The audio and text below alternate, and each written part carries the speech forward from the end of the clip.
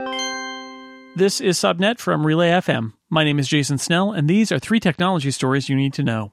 A report prepared for the U.S. Senate provides in-depth analysis of how Russia used a campaign of disinformation across every major social media platform during the 2016 election in order to boost Donald Trump's chances and continued working hard to support him after he won. The Washington Post reported this is just the latest evidence that Russian agents that were part of the Russian Internet Research Agency used provocative and misleading posts to activate conservative voters and disenchant people on the left, most notably African Americans.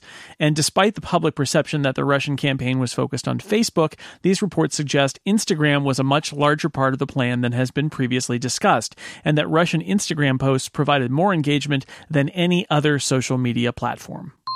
Google's secret project to launch a Chinese version of its search engine has effectively ended, according to a report from The Intercept. The site says that the project was killed after internal stakeholders at Google, most notably the company's privacy team, were made aware that it existed. Among the sources of friction was the discovery that Google was using a Chinese website it purchased as a honeypot to analyze web searches and build content blockers that would fall within China's censorship laws.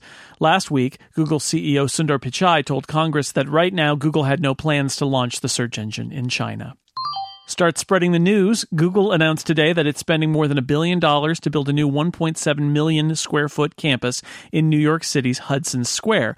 Google already employs more than 7,000 people in New York City. Earlier this year, the company bought Chelsea Market in Manhattan for $2.4 billion. The company says it now has the capacity to double the number of Google employees in New York City in the next decade.